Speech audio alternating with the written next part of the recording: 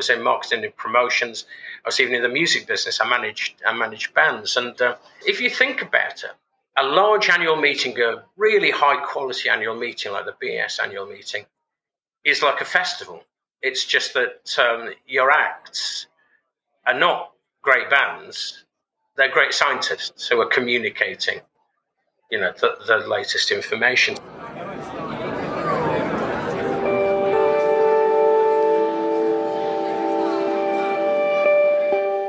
Hello and welcome. Welcome to the LifeWatch Eric podcast, a window on science from the European eScience Infrastructure for Biodiversity and Ecosystem Research.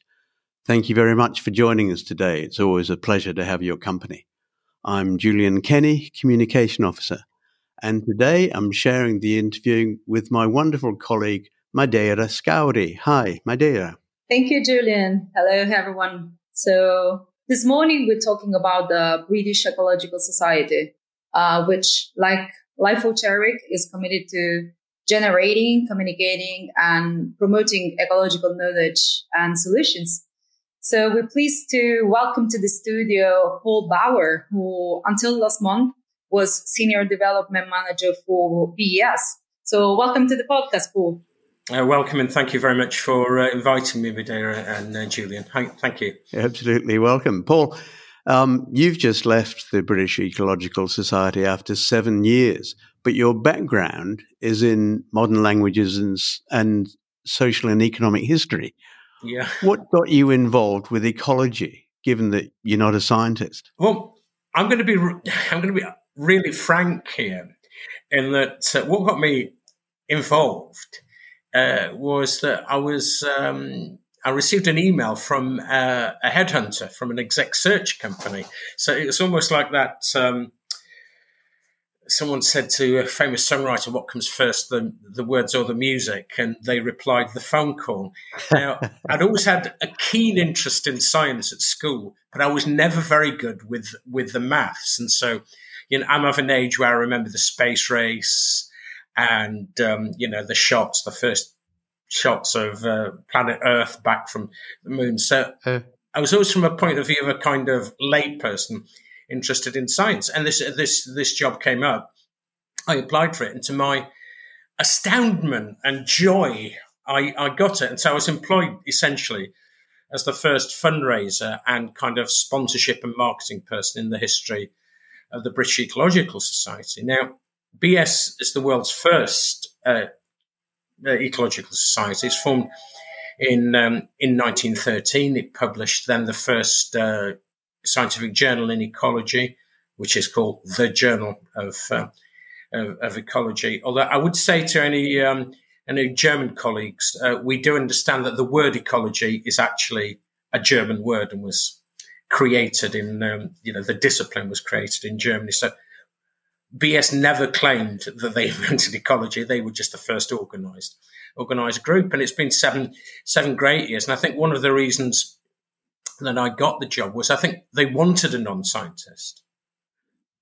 So I was someone who could stand outside and communicate possibly more clearly, what the benefits of, whether it be sponsoring one of our events, or whether it be donating to the British Ecological Society, or leaving something in your will to support the next generation of ecologists, and it worked out pretty well. So my background was in marketing and promotions. I was even in the music business. I managed bands, and someone once said to me at an annual meeting, said, "Gosh, Paul, this must be so different from, managing groups in the 80s and staging concerts." I said, "Not really. Well, no, not in a way. No, not in a way, because if you think about it, a large annual meeting, a really high quality annual meeting like the BS annual meeting, is like a festival. It's just that your acts are not great bands. They're great scientists who are communicating, the latest information. So that's me. It's been 7 great years, and I'm now moving on to something else, and we could talk about that at the end of the interview. Yeah. So Paul, what is the British Ecological Society? Like, how old is it, and how many members does it have? Well, the British Ecological Society is the world's oldest and Europe's largest community of ecologists. So there's around 7,500 members in, I think, 119 countries. It's interesting from a point of view of your audience to note that BS, although it's based in London, it is a global organisation. Mm. I think something like 35% of the membership is not resident in the United Kingdom, and often people in countries where there isn't an ecological society or a strong ecological society will join BES because it gives them access to a number of things. It gives them access to grants, and they're just launching their new grant portfolio. It's about £400,000. That's about €500,000 next year. And with them also with a focus on supporting ecologists in the global south. And of course, one of the main functions of BS is scientific publishing. Yeah. It has 8 journals and a really world-class publishing team. The publishing partner is Wiley, but the journals are owned by by BES. And so anyone who's looking to to get published, it's an enormous, rigorous peer-reviewed process. Double blind, so yes, not easy. You don't, the double blind process, so you don't know who's reviewing you, and they don't know who you are. So you concentrate on the science, trying to rule out conscious and unconscious bias.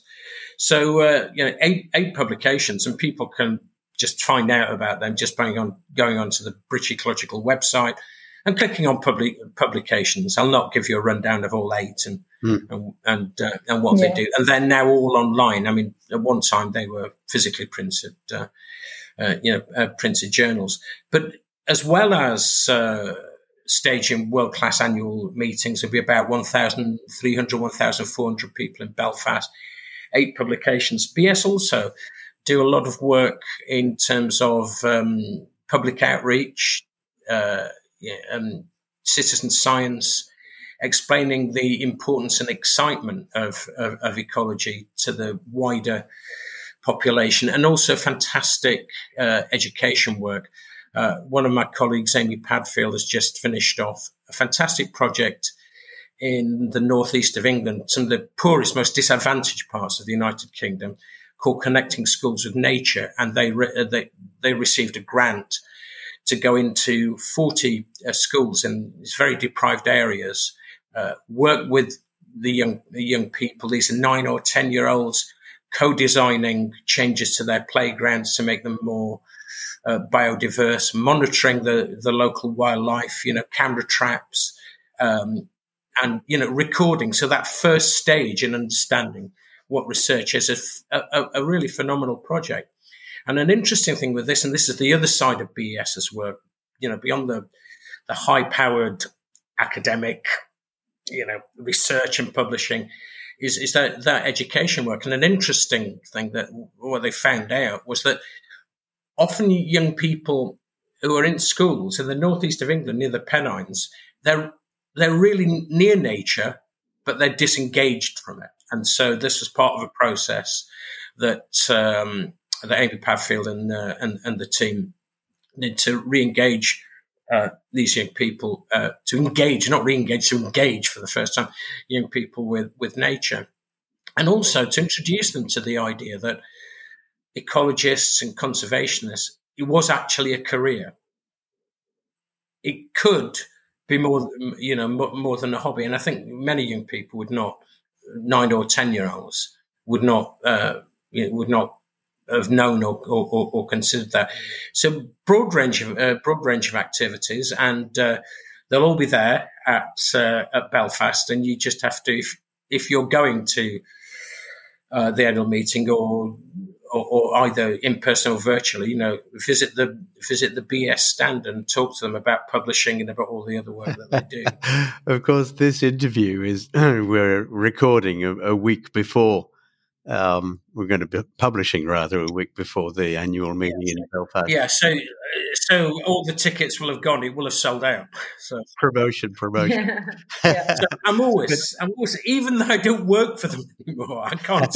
Yeah, always It's impossible. promoting. They're a great organisation, and it was a great 7 years. Well, then what I'd say, still in promotion mode, the annual 2024 BS annual meeting is in Liverpool between, I think, the 10th and the 13th of December. So keep your eyes out.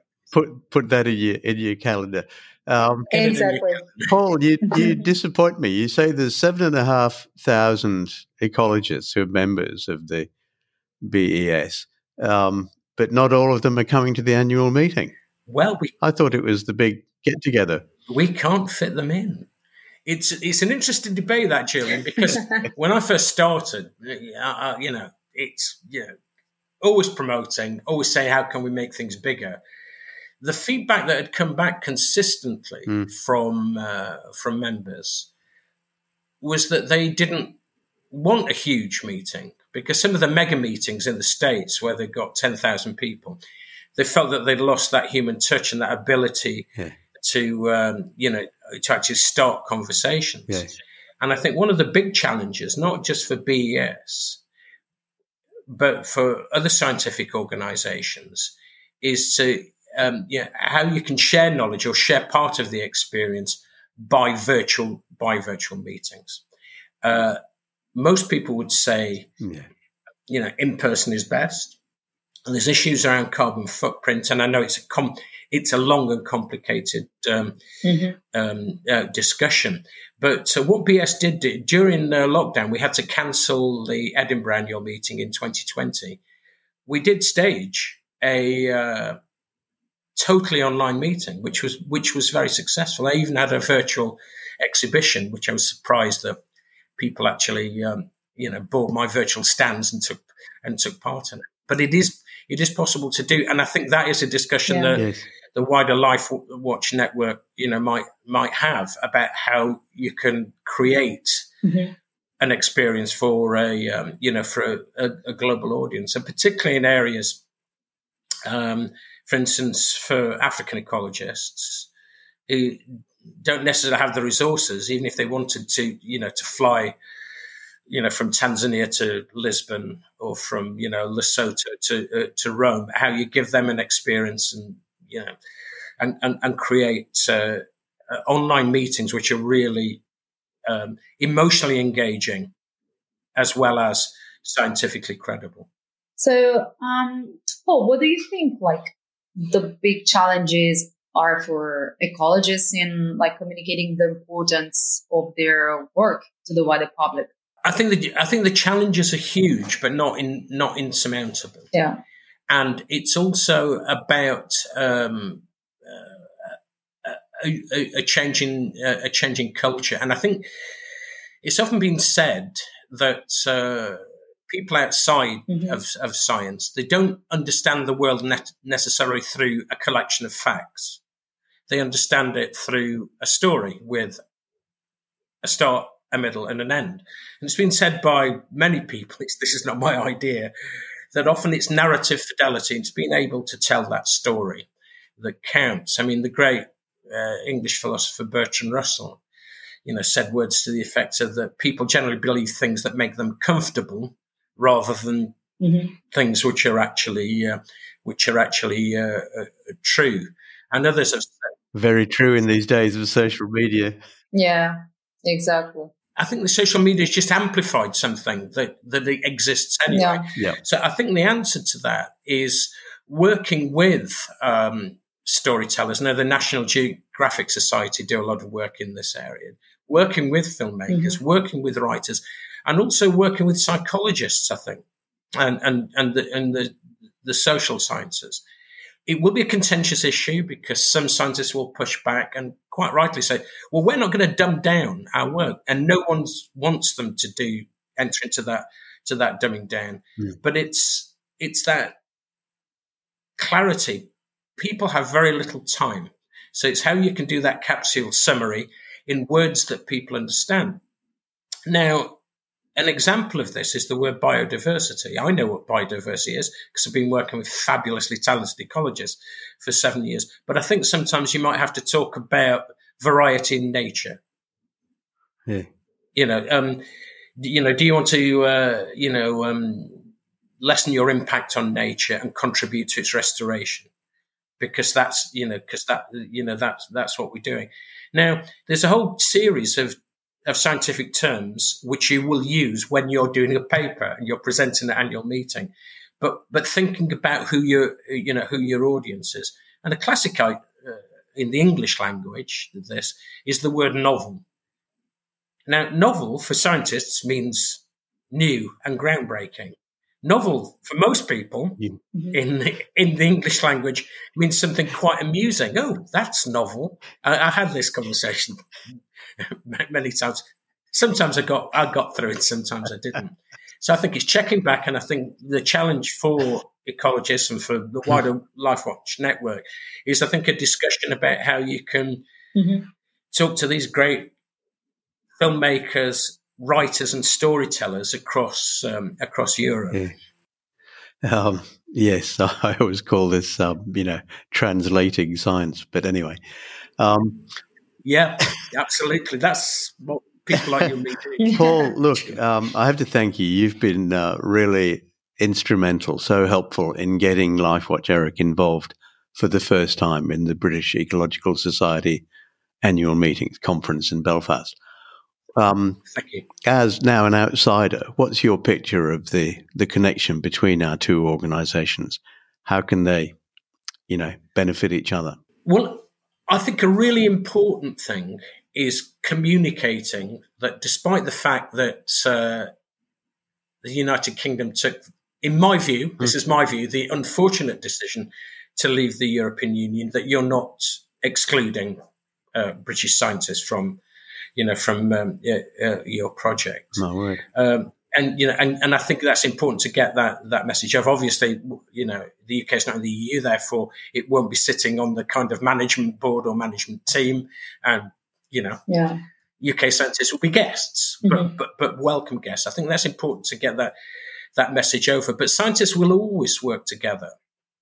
When I was thinking about this at the time of the Brexit vote, I remembered that in the 80s, Soviet scientists and American scientists, at the height of the Cold War and the threat of nuclear destruction, worked together on early computer modelling about what the effects of a nuclear winter would be, to communicate the message that nobody wins here.